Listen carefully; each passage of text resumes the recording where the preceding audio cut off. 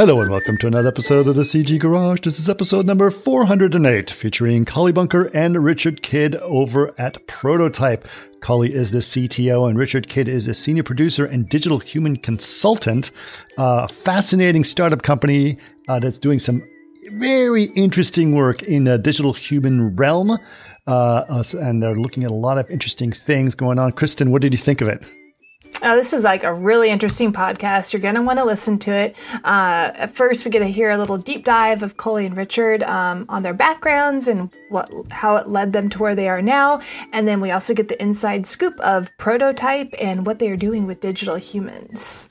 Yeah, really cool stuff there. Obviously, as you guys know, I have a fascination with digital humans, worked on the WikiHuman project myself, and I've done a bunch of other things in that area. So finding out where that's evolving and seeing sort of what I would call, it seems to me that Prototype is working on some what we would call very, very, very high quality digital humans and leveraging a lot of machine learning on some extremely high quality data.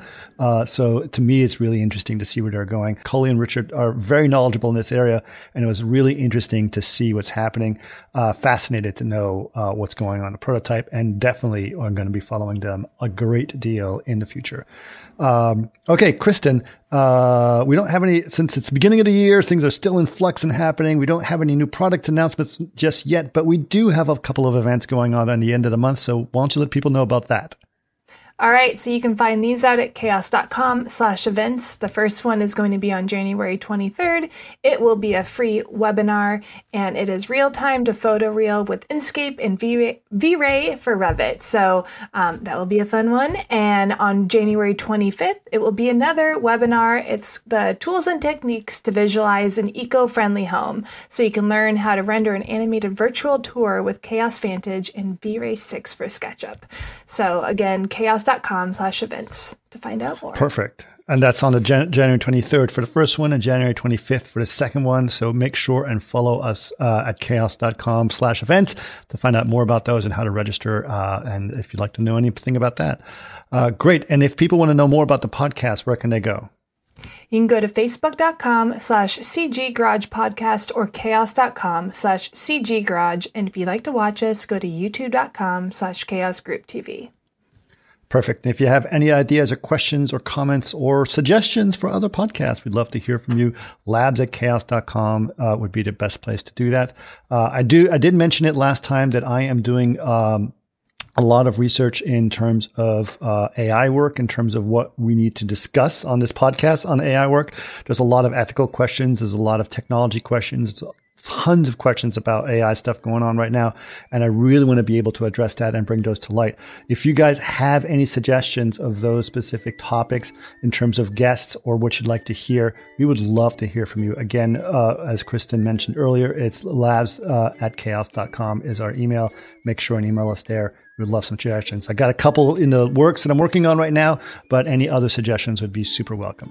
Especially what I'm mostly interested in, just so you know, sorry to drag this on, is different points of view. So if you have two different people with two different points of view about a certain subject, I would love to have both of them on and have a discussion between all of us and have more of a roundtable kind of idea. So please let us know. It'd be great to have that. All right. But for now, please enjoy episode number 408 with Collie Bunker and Richard Kidd from Prototype. Welcome to another CG Garage, where the Chaos Group talks. You'll know it's over when the last bucket drops. We're gonna fire off rays in high dynamic range. We know that ambient occlusion is passé. Global illumination won't lead you astray. And while image-based lighting is really swell, you need to make sure everything has Fresnel. As many of my listeners know, that I have actually had a big passion about digital humans for a long, long time. But actually, it hasn't been in the in part of what I've been talking about for a while. I've been, wrapped up in things like NFTs and AI art for a while. So going back to digital humans is kind of like going back to your mother, kind of finding, oh, I love digital humans, and sort of thinking about what they can do. But I actually, before we get started, let's get a little introduction to you guys, and then tell us a little bit about what Prototype is, and sort of get a little sense of where this conversation is going. So Cully, let's start with you. What's your background, and how did you end up where you are now? Well, believe it or not, I've dealt with faces most of my career, so it's kind of a natural progression to the digital side of it. I've been doing beauty for about 22 years for pretty much any star you can think of. I've worked on them in the traditional sense, doing visual effects or beautifying them for their Hollywood look. For a very long time. So I started a long time ago at Rhythm and Hues, doing beauty, but doing visual effects, and slowly got sucked into music videos of all things. And somebody once told me, if you learn how to do beauty, you'll always have a job. Which right now I don't know if that's going to happen because of where AI and digital humans are going. So they may have been wrong, but time always proves everyone wrong at one point or another. Sure. Were you a flame artist over at Rhythm? I was Chalice. I worked on Chalice. Yes. Wow, I haven't heard that one in a while.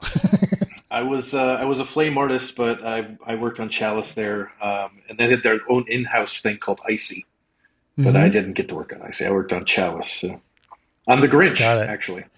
On The Grinch. Okay. All right. That's a really cool show. I remember that one. DD worked on some other portions of Grinch as well. That was where I got some of my background.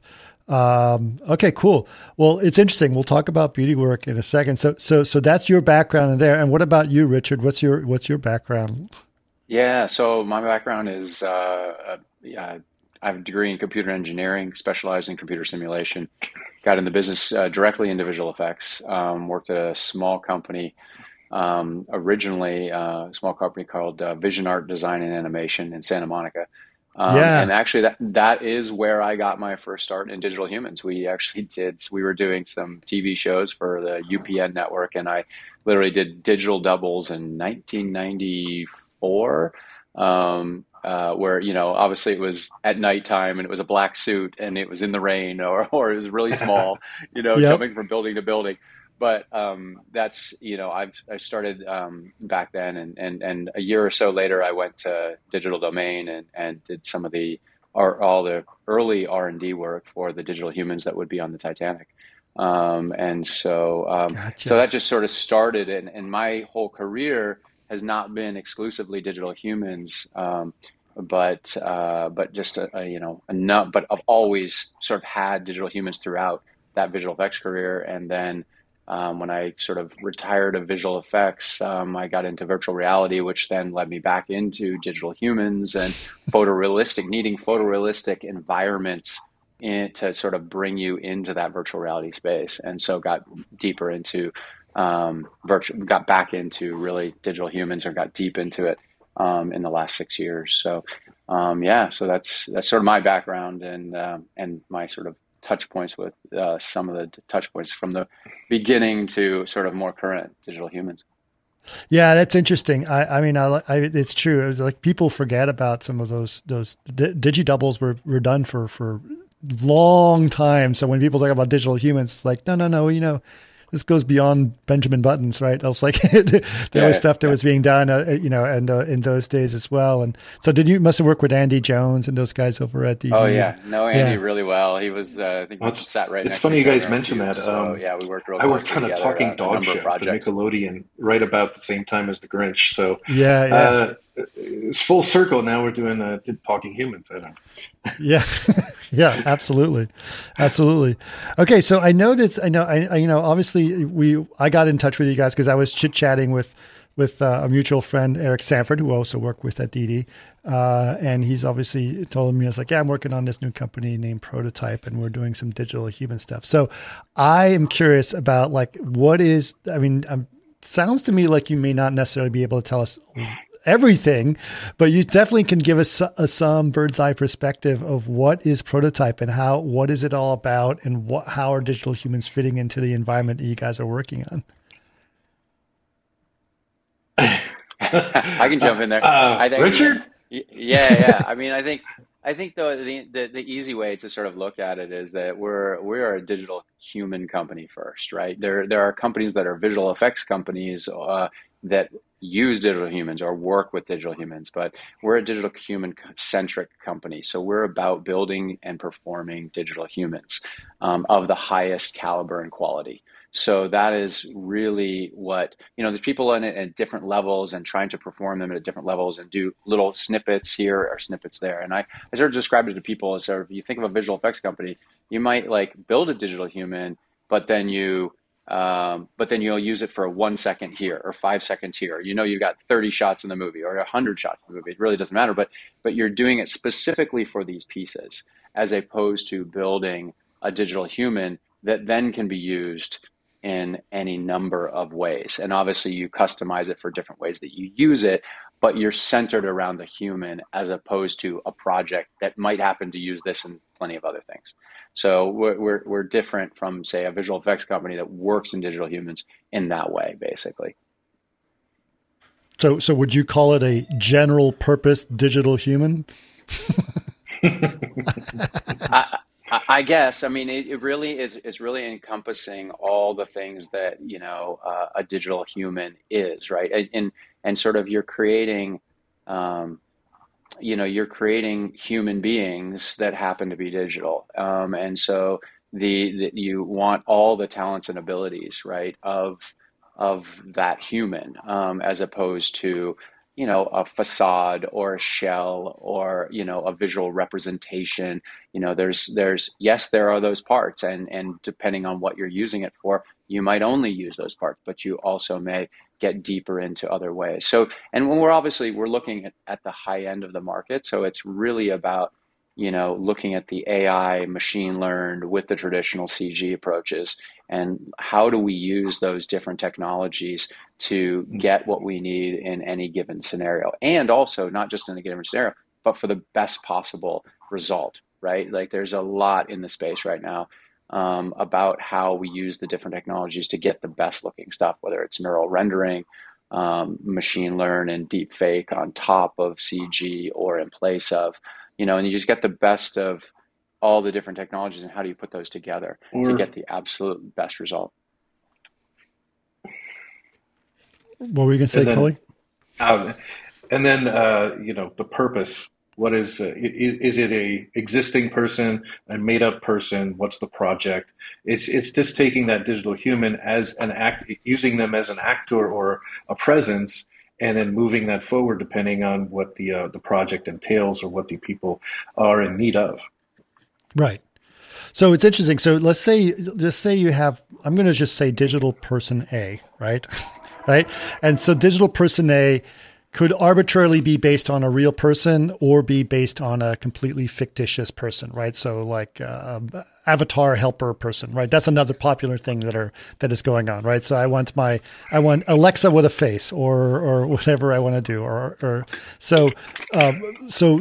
that person, you mentioned, Richard, several different techniques that are widely different in terms of a data set of what that person could be, right? You could either create massively detailed scans with pores and teeth and, all the fact shapes, or people are well beyond fact shapes at this point, but just all the different types of blends and motion capture technology and AI interpreted things, or you could go full deep fake technology to do all the way strange 2D morphing techniques that are done in deep fakes. So do you guys sort of encompass all of that inside of this human, and how do you capture that human?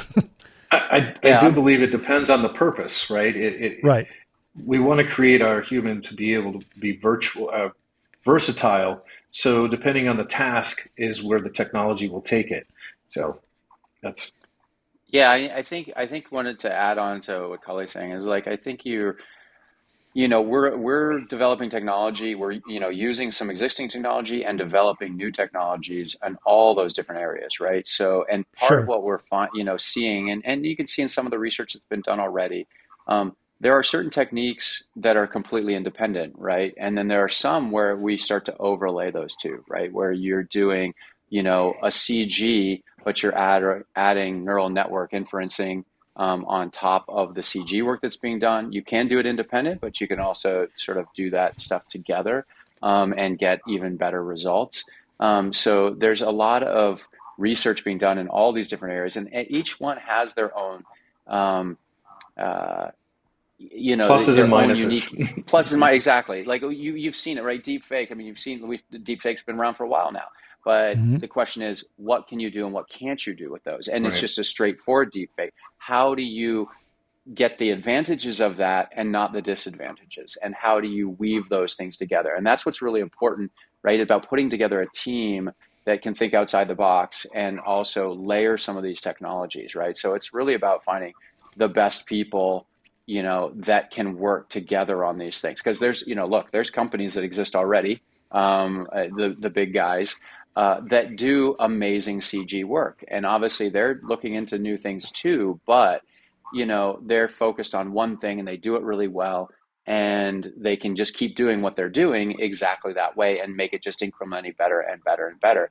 But there's whole new areas that open up when you can use some of these new technologies to get places faster, to extend things beyond, to extend methodology to be able to get characters built faster or do a specific thing. And so I think that's really what, sort of our advantage is being able to not have a legacy version, but build some of the state of the art and have, really talented people from some of the best companies and some of the best projects on our roster, and continuing to build out, of course.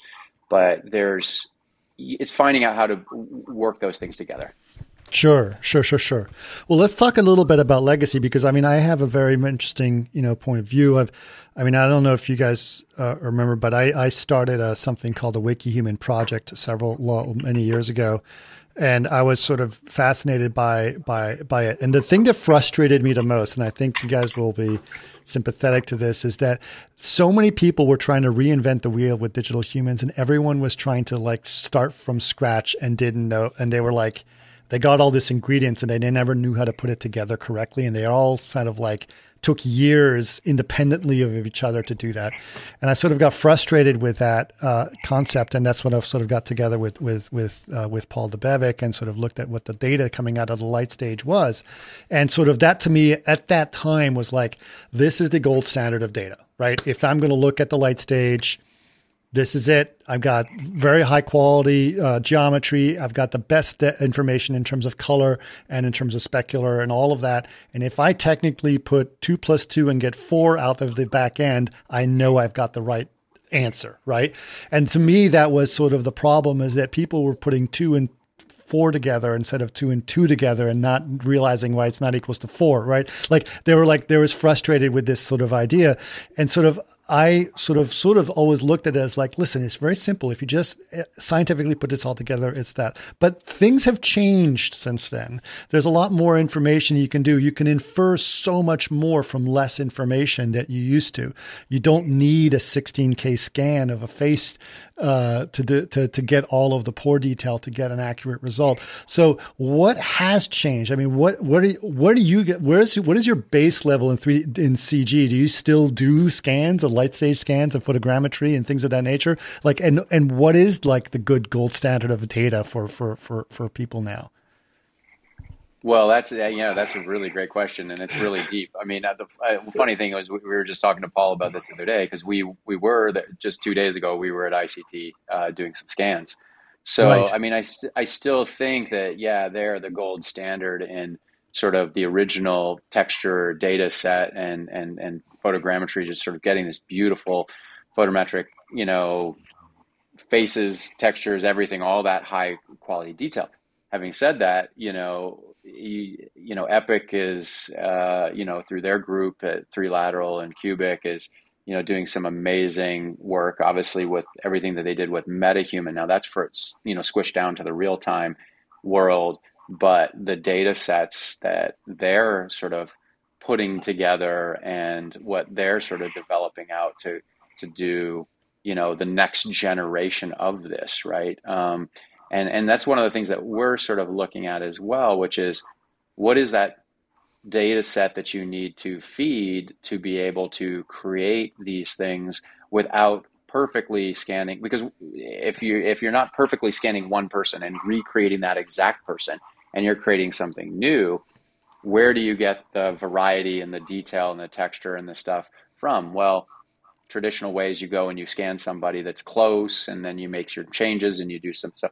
So I think that, but what's the future of that? Where does ML fit into that space, right? If you're going to machine learn that and sort of create variation, create differences, create something very quickly without having to go back and get all that and rebuild everything, that's really interesting territory. But it takes a really massive data set too, right? Right. Right. What is that data set? I mean, you guys have a data set that's that big that can learn from all that stuff? Are you guys deriving that? Is that part of what you guys are building? I don't know that we can talk to the details of what we're building per se, but I would just say, like, in generalities, is that data set is massive. So I think it's safe to say no one has that data set yet. Right. I mean, I don't know what Apple or Google or Microsoft might have been scanning for the last couple of years, but it's from what most is out there. I don't think there's too many people that have that data set to be able to generate that stuff. So it is still sort of build it as you go.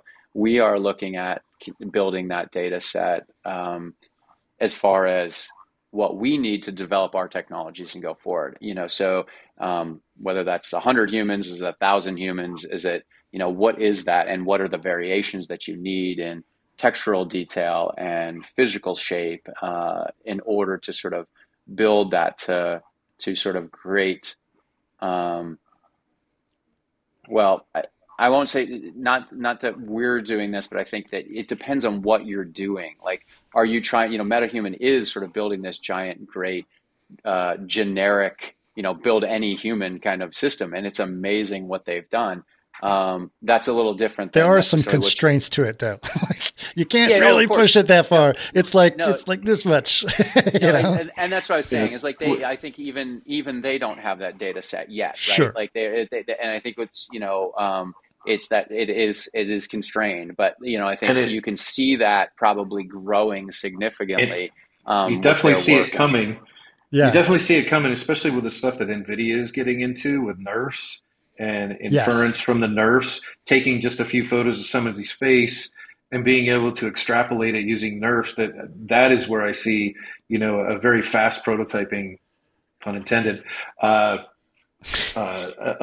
facial creation coming for the masses. Now, whether we want to do that or not for the masses is the question. I think want to specialize a little more into the film quality, actor, singer, Hollywood area than just a generic face, depending on what the project is. I mean, if we get called to create a bunch of generic characters for crowd duplication, maybe that's what we pump out real quick using some kind of quick algorithm to put out a generic human. But the NVIDIA stuff is just insane.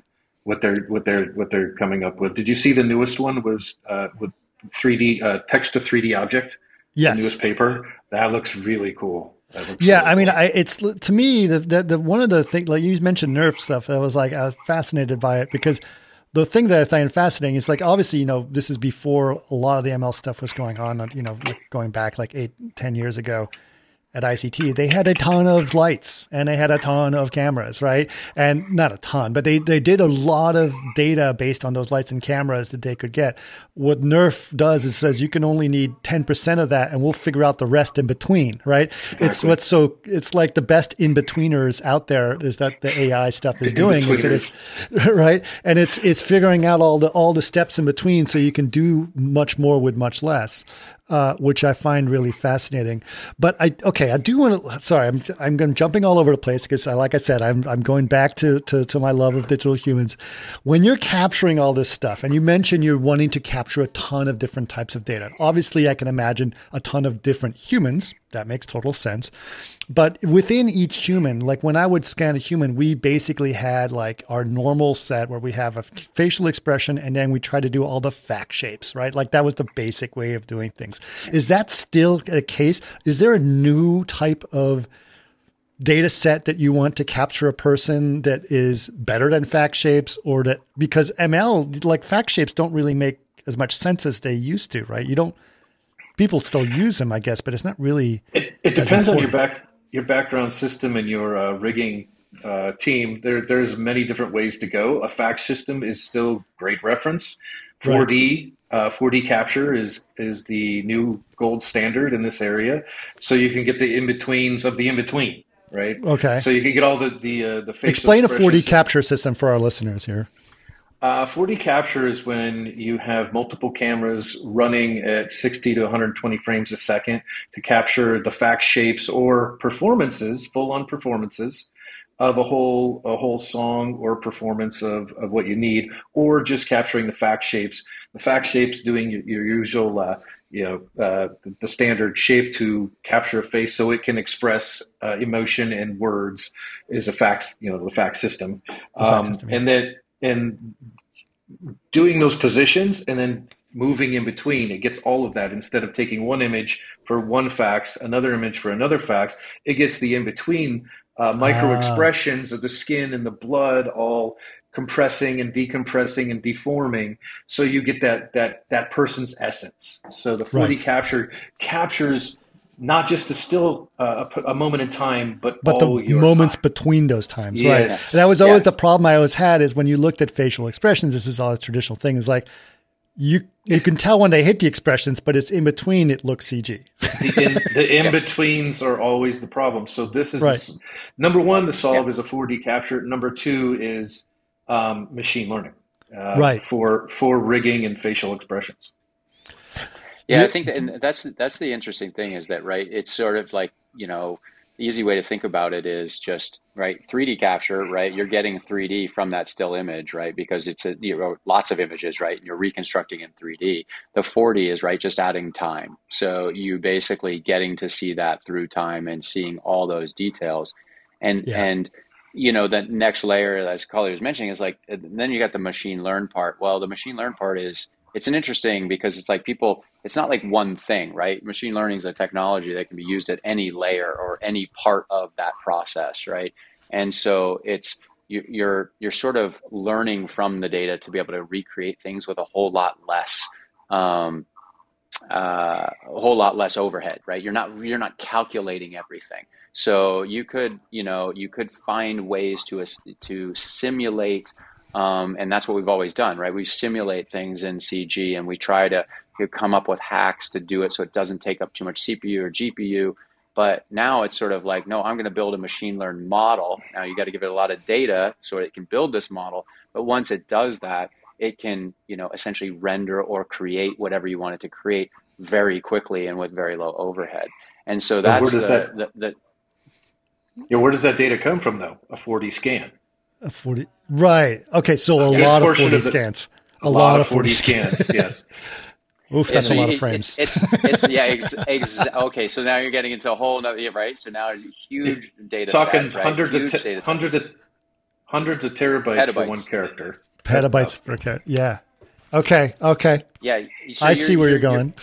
Yeah, and so what you're really looking at, so when you say fact shapes, right, it's still this, you're still getting fact shapes, right, when, and with 4D, you're getting more than that in the in-betweens, but it's still about getting those shapes. It's now just about, because you can get those shapes and you got those extremes, and then you get the in-betweens. With the 4D, you might be doing, have them do a performance and say, the quick brown fox, jumps over the fence or whatever, your visemes or your phrases to get them to move into all their positions.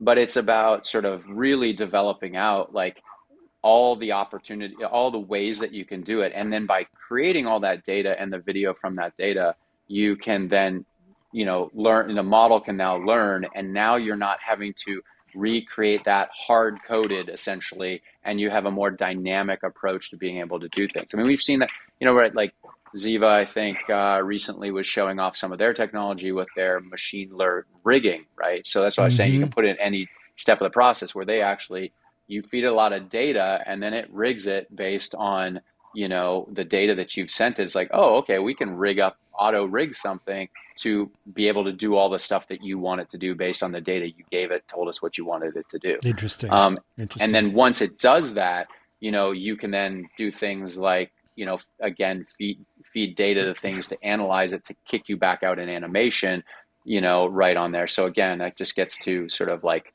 retargeting and animation stuff, and you're feeding something video and now getting it to automatically, spit you out an animation onto that rigged, object that you've already created now with this data set. So all kinds of like automating these processes that used to be traditionally very intensive, like work for the artist to do.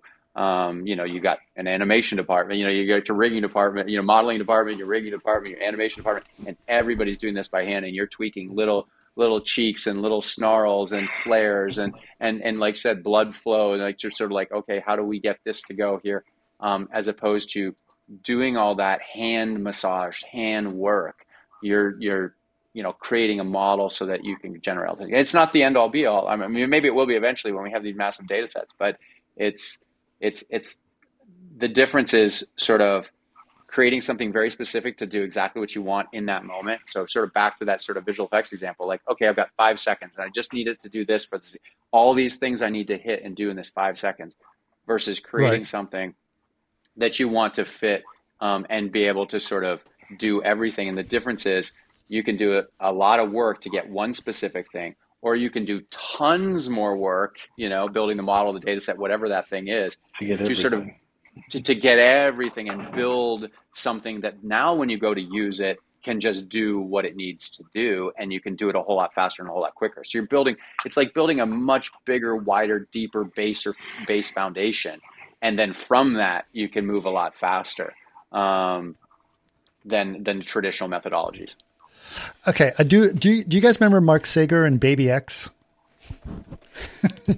Yeah. So that was a fascinating project. And obviously Mark was trying to create the complete CG human with Baby X and neural networks of their brain and everything else. But Mark also did something a little bit different about the way the faces were moving, is he put a muscle system into the face as opposed to doing a fact shape system. Is that still something that, you mentioned simulation before, is muscle system something that is still something to consider in terms of facial animation, or people still relying mostly on blend shapes at this point? I do believe it's still a combination depending on the end result needed, and what the artists sometimes are comfortable with, right? As we just talked about earlier, Ziva has a muscle system that is trained by 4D facts, by 4D data in machine learning, and it those derives the rig based on that, right? Yeah, based on the muscle system, and it can do it for not just faces; it does it for bodies and hands and fingers, and characters. So I think in the grand scheme, a muscle system is still probably superior, but depending on the job. Like if it's just a face, I feel eventually it'll have enough training. It probably doesn't need the muscle system underneath. Right. But if you're doing a character that has never been done before, a muscle system would get that to the next, it would infer the right stretching and pulling and popping to the right places. So it all, as usual, depends on the project or the end result. But I think that's really right. That goes to the base of like what you're trying to achieve and where things are going, right? When you look at what we're doing now, or what has been done, what's being done now, and then where things are going, which is, traditionally we're always like, hey, we need to make it more real, more real, more real. How do we make it more real, but making it more like reality? We just had the flesh on the skin originally, right? That's all we could sort of go. And then somebody finally went like, well, wait a minute, if I actually put a muscle in there and get that, enveloping and that to sort of push out the skin. I mean, even in Jurassic Park, right? They were doing that. Right. So create that muscle system, sort of push things and sort of get it to be more realistic. but you got to simulate all that stuff. And of course, we were hacking it because you could only do so much, right? With the computers that we had at the time. But it's like you're hacking that system to sort of simulate a version, low weight version of a muscle system to sort of create that skin bending and shaping on that stuff. Well, what we're going with, as we move forward, right, is you're getting more and more of that. Where can we bring in the machine learning? Where can we bring in the AI that doesn't require us to simulate it? Or we're simulating essentially in a different way, right? We're getting tons and tons and tons of data that we feed in, and then we get out good looking stuff because we've given it so much that we can do. And obviously there's algorithms and a lot of work that goes into that, but it's once you've built that, right, you then just sort of keep tweaking and tweaking, but you can just spit the stuff out.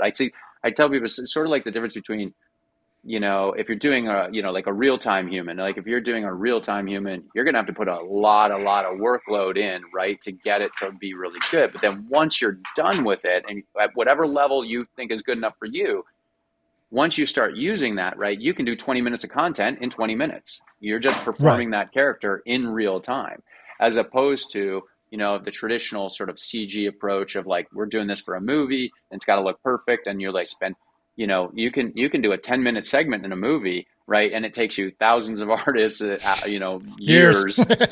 Yeah.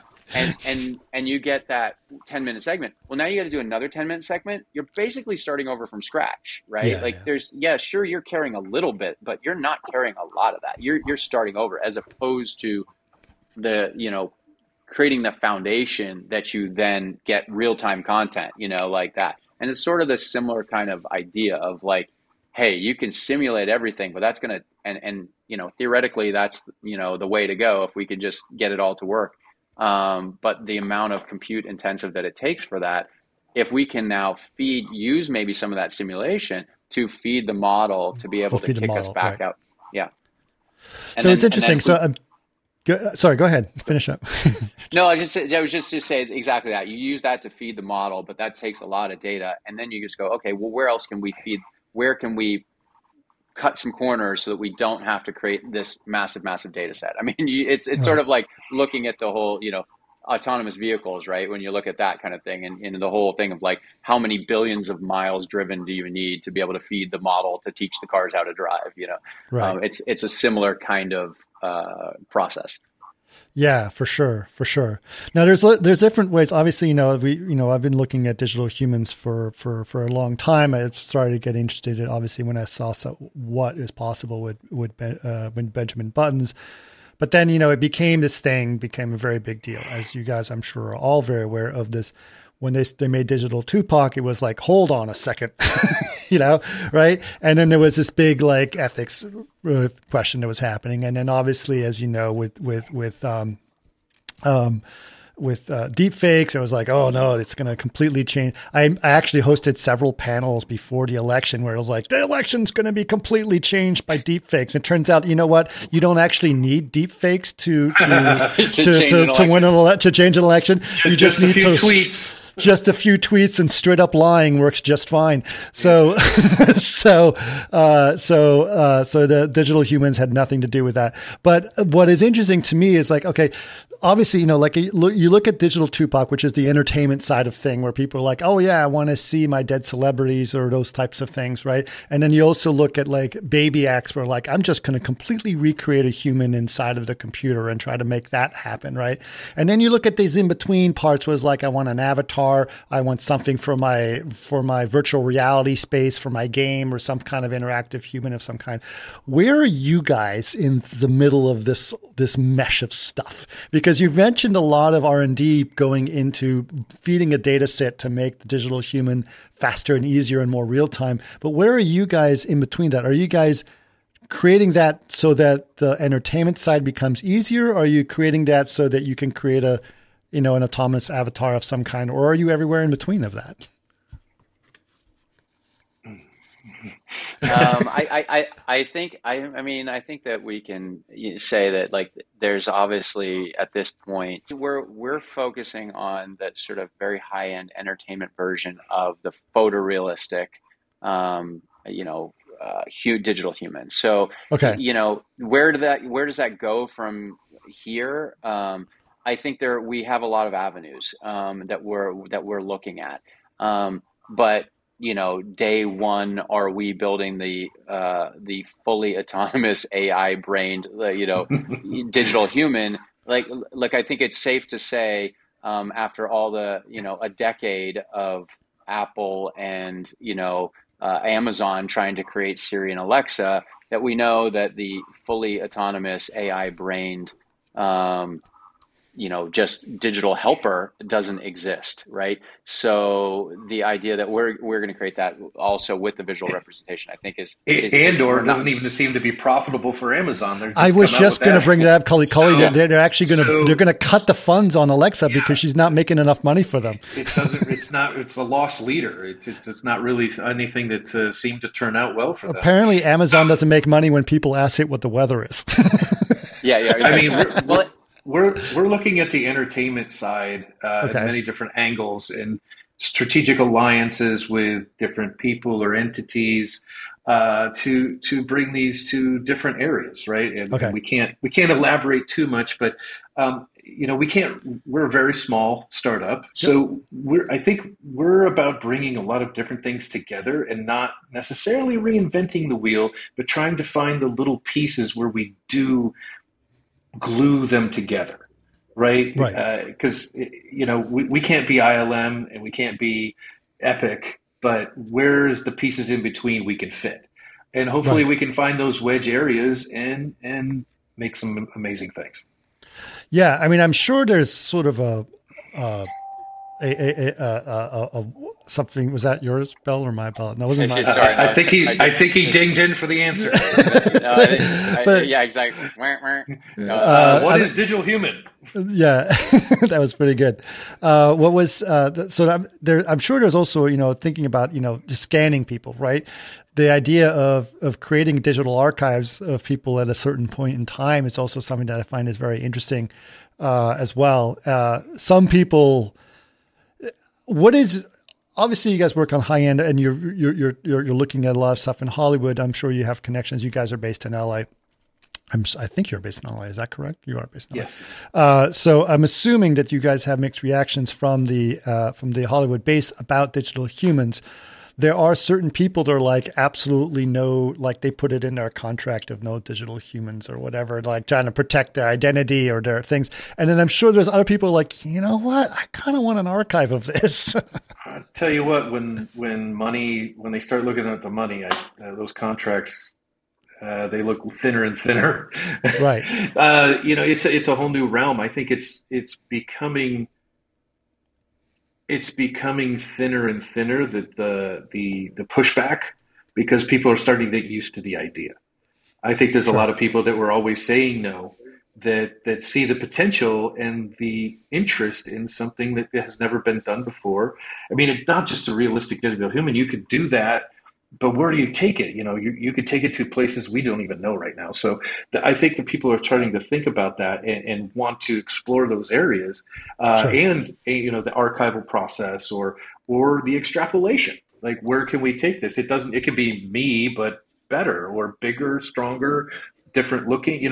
The creativity here is where we want to strive, and we want to look at and take that to a different level.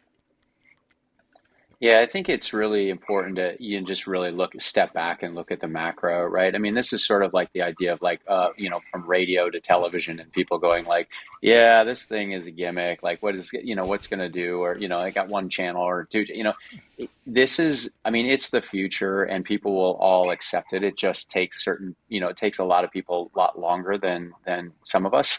So, I mean, the thing is that you look at it, no one has a problem watching Minority Report, right? And seeing Tom Cruise run into a mall and a billboard start talking to him and selling him a shirt, right? They love it, right? This is like a future. Worked on that. Yeah. They're like, this is amazing, right? But then when you start, you're actually implementing these things and you're going like, well, how does that work? I mean, just even a couple of years ago, there's digital idols in China, right, that sell out concerts. right? And those aren't even photorealistic. We're talking about, anime style characters. You look at Hatsune Miku out of Japan. These are very successful things. You come over to the West and people are like, yeah, but I mean, are Westerners going to be into that? And you're like, well, first of all, Westerners are, only a small part of the globe, but you start to see it. I mean, look at ABBA Voyage, right? ABBA Voyage in London, is, I think it's 6 shows a week, or 6 days, 2 shows a day or something like that. I mean, they're selling out. I mean, it's, for those people who aren't familiar with it, I mean, they recreated the Swedish, pop band ABBA from the 1970s, and they're doing a stage show with, digital recreations. And it's amazing, and people accept it, and some people think it's real. And, I think that it just takes time for the general public, but the reality is it's a no-brainer. I mean, if you had an Alexa next to your bed that had a visual representation, and you could talk to her, and and you would buy more stuff, right? It would be worth something. I mean, we already know, like, there's been multiple studies done over the last 6 years, especially in relates to the VR space and AR space, which is, if you have an emotional connection with a brand, you're much more likely to buy. You're also more likely, you're likely to buy, I think, twice as much stuff if you have this emotional connection. So a physical representation or a virtual, representation of, visually that you can see and not just talk to Alexa, right? One of the biggest problems with, these assistants is you never know when they're listening, right? And people don't like that. Well, if I have a visual representation and I know when she's listening and not, I'm going to feel a lot more comfortable having her in my space. I'm also going to be comfortable saying more things to her when I can see her like a real human being. I mean, I think it's pretty safe to say that most of the large internet companies are working on some visual representation, sort of the next level of the internet. I mean, if you think of chatbot, and every website you go to, there's a chatbot. AI customer service. Yeah. Hi, I'll be your customer service agent today. Right. Well, and even from a luxury brand standpoint, right? I mean, you go to a website and every single one has a little chatbot trying to help you out, right? But if actually a face popped up of someone that was attractive to you, that fits your mold and says, hey, welcome to the Gap or whatever it is. How can I help you find something? What are you looking for? You're like, well, I'm looking for some tops for a male, or I'm looking for tops for a wife, or, or, and then it pops up and it's got the shirt on. Well, how about this? And you could have a virtual shopper right on your screen. You never know where it could go. All right. Yeah. But I think that is something that, to understand, is that a visual representation of what we're, what we're interacting with is so much more engaging, right? And it's so, and it's faster and it's easier, right? So I think we can look at it in those consumer models to sort of understand that this is just the future. It's not a question of like, how weird is this? How strange is it? Do I want my representation? Of course, you're going to want your actor representation to live beyond you, because your estate's going to be making money, as they continue to put you in movie after movie, even after you're long gone. And that sounds a little weird now to us because it's never been possible. But when you think of the possibilities and you can extend yourself, it's only natural when you look at the extension that's happening right now in this space. If you're a pop star. Well, look what Bruce Willis is doing. Yeah. Yeah. That was a rumor, wasn't it? No, the Russian company that bought his likeness. Was it a rumor or was it a reality? I think it was a rumor. It was fake news, actually. Really? It was. Well, I'm confirming with a fact checker, but I remember seeing that it was fake news. I don't want to say it if it was false, but I do remember. I was like, oh, that's really interesting. Yeah. He denies selling his deep fake rights to anyone. So it was a fake news article, but it's totally believable. It's going to happen. Yeah, exactly. I was going to get it. So the other people I was talking to was the Corridor Crew guys, right? And they used a bunch of deep fakes. They put Keanu Reeves into their short, right? And I'm like, oh, okay. And it's like, well, I can't afford the real Keanu Reeves, so I'll just use a deep fake version of him, right? And so it's like, well, duh. right? And then you get into all these rights and copyrights, and there's so many legal questions going forward from here. Right. What if Keanu Reeves is doing a commercial in Russia? What recourse does he have? Probably none. So it's it's also a very weird time to live. Like it your is likeness interesting. Can be used against your will. So yeah. I was actually place. I was on a panel with the SAG-AFTRA team that were all concerned about this whole thing as well. And was like, and that was sort of the same discussion that we were having. It's like, well, part of you is going to want to have an archive of yourself because of exactly what Richard was saying. And then part of you is going to go like, but wait a minute, what if someone got that data and they could start taking, using it without me knowing about it? Maybe like music, they have those restrictions when it senses the wrong music. We need to come up with a visual system that matches. Oh, right. Crap. There's an idea. Yeah. There is actually, there are people, new business plan. There are definitely deep fake detectors that are out there. There was another guy who I spoke to who's been developing some of that technology as well, specifically to fight fake news and things of that nature. But it doesn't always work, Yeah, and I think, but I think what you have to look at, right, is that these are the kinds of things that these problems are going to rise, right, and then they'll create new problems and new solutions, and more people. Somebody can develop that software, like you're saying, a deepfake detector, and now he's making money off of that. I mean, I think the reality is like, look, we don't stop making movies because they get pirated in other countries, right? And those get taken without. They get taken without the desire and of the companies that own those rights.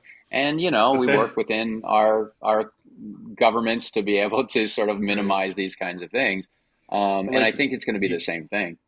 Right, exactly. It'll just be deepfake detector is one thing, but then if it's detected on YouTube, then they monetize their image. Like, oh, you use my image, well, I get that advertising now, just like the songs may. Or it gets blocked completely if it's on a legitimate site that is detecting those things. You either monetize it or it gets blocked. And the other part is, back into parody or, there's a lot of different directions this could go. So I'm sure that Congress is going to be making all sorts of new laws and ASCAP and everybody. Yeah. I mean, this has come up a few times. We're talking about what governments are going to take over. But unfortunately, as you guys know, when this type of technology, especially any kind of ML or AI technology starts to get developed, it's so hard to try to control that. I always liken it to saying it's like trying to take pee out of a pool. Like, you're just it's just there. You're not going to deal with it. Like, it's just there. But I'm trying to, go ahead, Cully. Well, yeah, you're not wrong. It's always going to be the fringe or whatever, but you could lock it down with blockchain. But there's always ways to get around anything. It's just a matter of how, the cat's going to be out of the bag no matter what, but there will be ways that you can lock something down and monetize it and actually get the value of the creative and hopefully make some money from that creative, as every artist wants to. Sure. Well, and then it sounds like you guys are going to be able to help them out. Either way. Hopefully.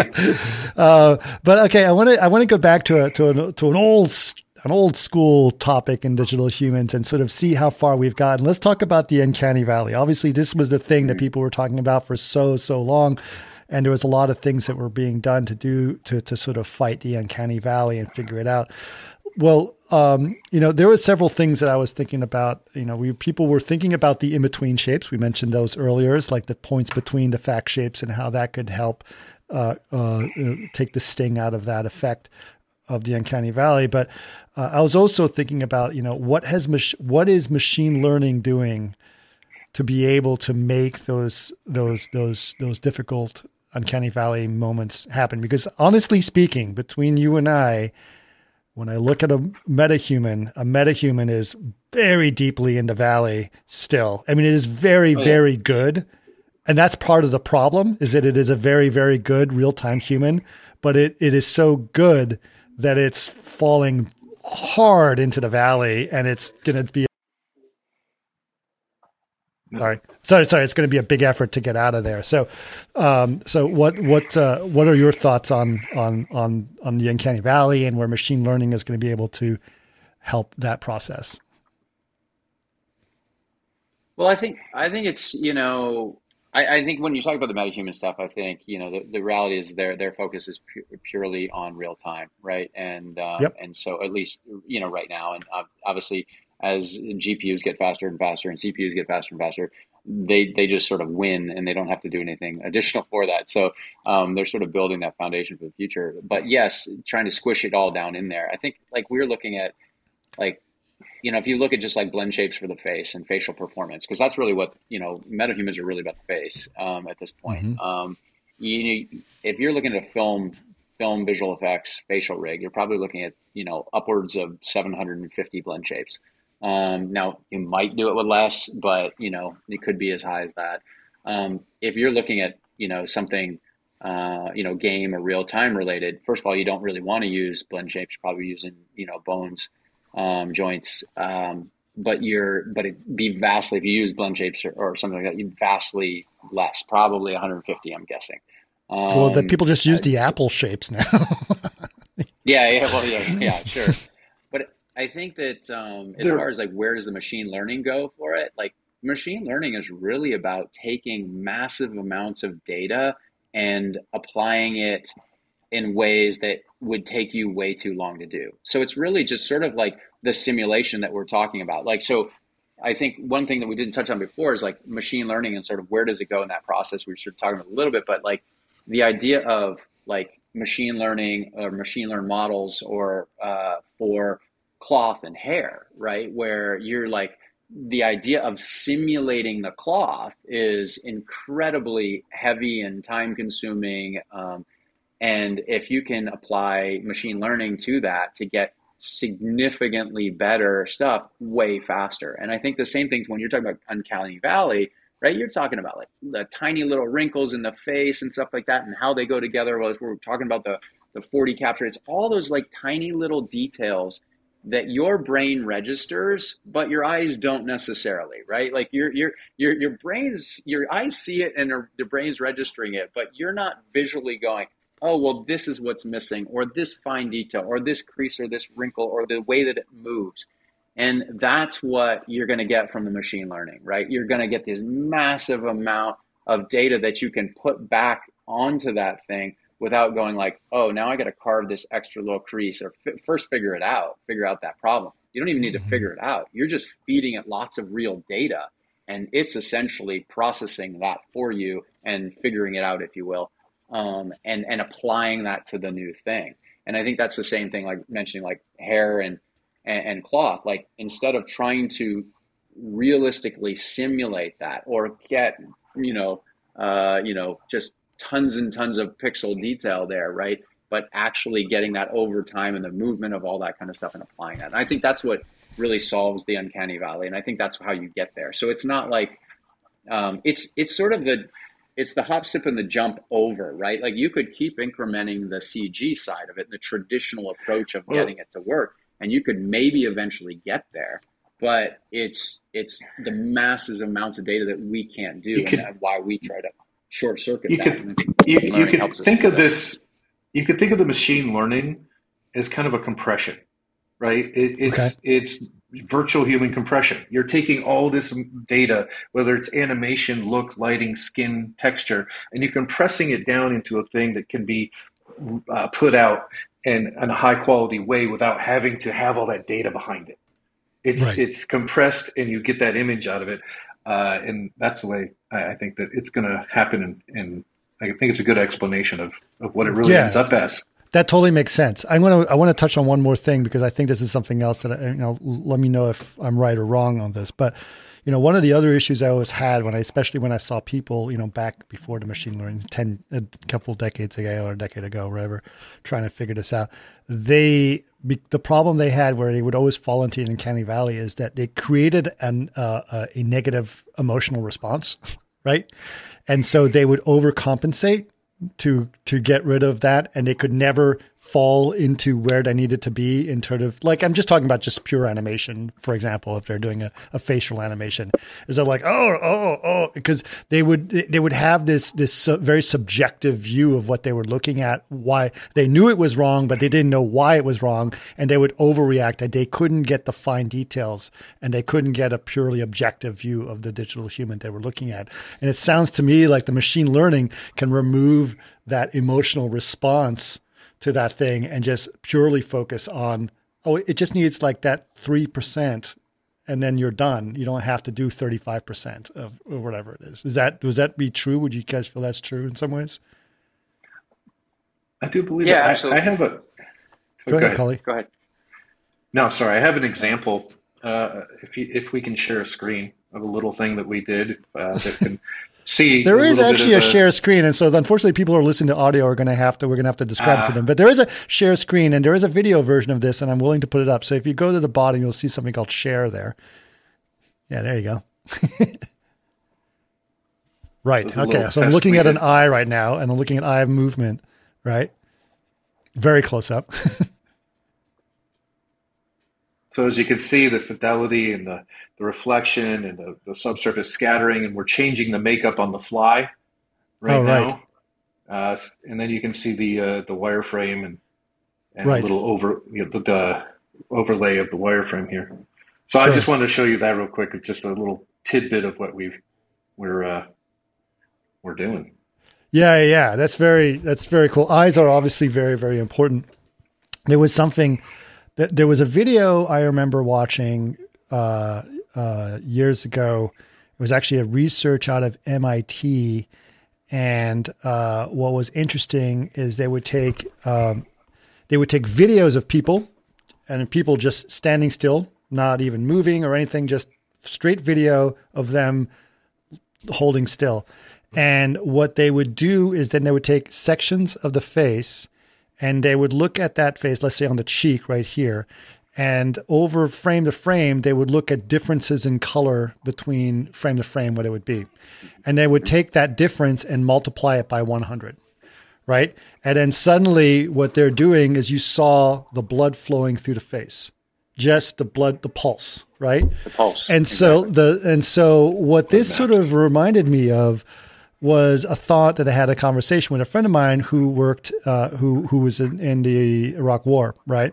And he had said at that point, he says, and he worked in visual effects as well. And he said, I remember seeing a dead person for the first time. And it's a little morbid, I'm sorry, but he said he saw a dead person for the first time, and there was nothing about the face or anything that would imply that, there was no facial problem, and it wasn't shot in the face. Let's just put it that way. But he says immediately when he saw it, he was like, that person's not just lying there. That person's dead. You could tell, right? Like there's an emotional response that happened. And as we were looking at that video, he was like, I think we see the pulse. We just don't realize we see it. That's funny. That's funny you bring that up, because I was literally having this discussion with somebody the other day. And that was the idea. It was like, you know what, if that's the difference, like, if you have someone lay there on the ground, right, there's also, even if you sort of like feel like there's less, color in their face, or you've made them up for a movie, you still sort of see that, even though you don't know it, versus the idea of like completely, once you've stopped that blood flow completely, you don't lose the color, but you lose the dynamicness of it, which we would never register seeing that. Exactly what you're saying. There's nothing you can actually point to. It's like, I see the colors, but the point is that you would see it. And what's very interesting about this video, by the way, is that they could do it on nearly anything. They took film from Batman, highly compressed, crappy YouTube video from Batman of Christian's, what's the name? Bale sleeping in the darkness, and they still were able to get that blood flow to go through that. So we see it in almost everything, and it was a fascinating sort of thing to see. Like I was just thinking about that. It's like, that's the thing that's makes us feel live or dead, right? You've made me think about a new way to do dead people in visual effects. Just take a still and track it over their face, so there's no actual blood movement. Interesting. Yeah, I wonder if they'll notice a difference.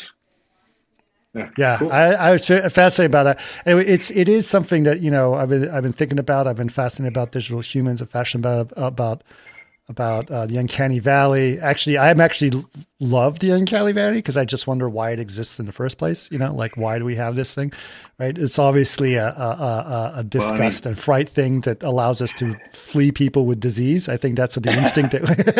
I mean, the way the human brain works, we're literally an AI engine. We see differences and inference constantly, and the face is what we see all the time. So any little difference or inference that there is, you pick up on it instantly. Yep, for sure. Well, I'm very curious. Obviously I was trying to figure out what you guys are doing, and I know you have to remain somewhat secretive, but I'm just trying to get an idea of where you guys are living. It sounds to me like you guys are doing some fascinating work and both collecting and, as you say, compressing huge amounts of data to create a smoother, better, and faster real-time digital human experience. A canny valley, if you will. A canny valley. Very cool. Very cool. Well, listen, thank you so much, guys. I really appreciate you guys coming on and being able to share some of this great stuff with me. I can't wait to see some of the stuff. Can you mention the ABBA project? Were you guys involved with that ABBA project? No, we're just admirers. No. Admirers. Okay. Are there other great work? Are there certain projects that you guys have been involved with that you guys can mention real quickly? No. That are more public. Oh, no. Okay. No, wow. You guys are really secretive. That's cool. At the moment, no, we can't. Okay. All right. And obviously, like you guys are trying to stay under the radar, but I'm glad that I was able to still pick your brains and do stuff. I can't wait to find out what's going on. When you guys are able to talk about stuff, would love to have you back on so you can be a little bit more public about the cool things you're doing. You guys definitely have the talent behind you. That's for sure. Thank you. Yeah, we'd love to be back. Yeah. Yeah. Thanks so much for having us. It was really great to talk. I mean, we just love talking about digital humans anyway, regardless. So it's great. It's a fun place to be at, right? I mean, it's just, it's the bleeding edge of a lot of different technologies, hardware, software, AI, machine learning, like just a lot of different things, just, capture technology, like we were talking, all the stuff we're talking about. It's like, you're pushing the limits of absolutely every one of those things to try to get somewhere that's never really been gotten to. So it's exciting stuff. It is the hardest thing, and I think it's exactly the way that Kyle is saying. We are the most discriminatory of this because this is the first thing we've learned from our youth or from our birth is to study a face to know if it's good or bad. Exactly. And so I think that this is a one, like you mentioned, it is the pinnacle hardest thing to do in CG. No matter what, because of that emotional bond that we have to faces. So really cool to talk to you guys. Well, thank you guys so much. Appreciate it. Excited to know more. And love to have you guys back. All right. Thanks so much. Appreciate it.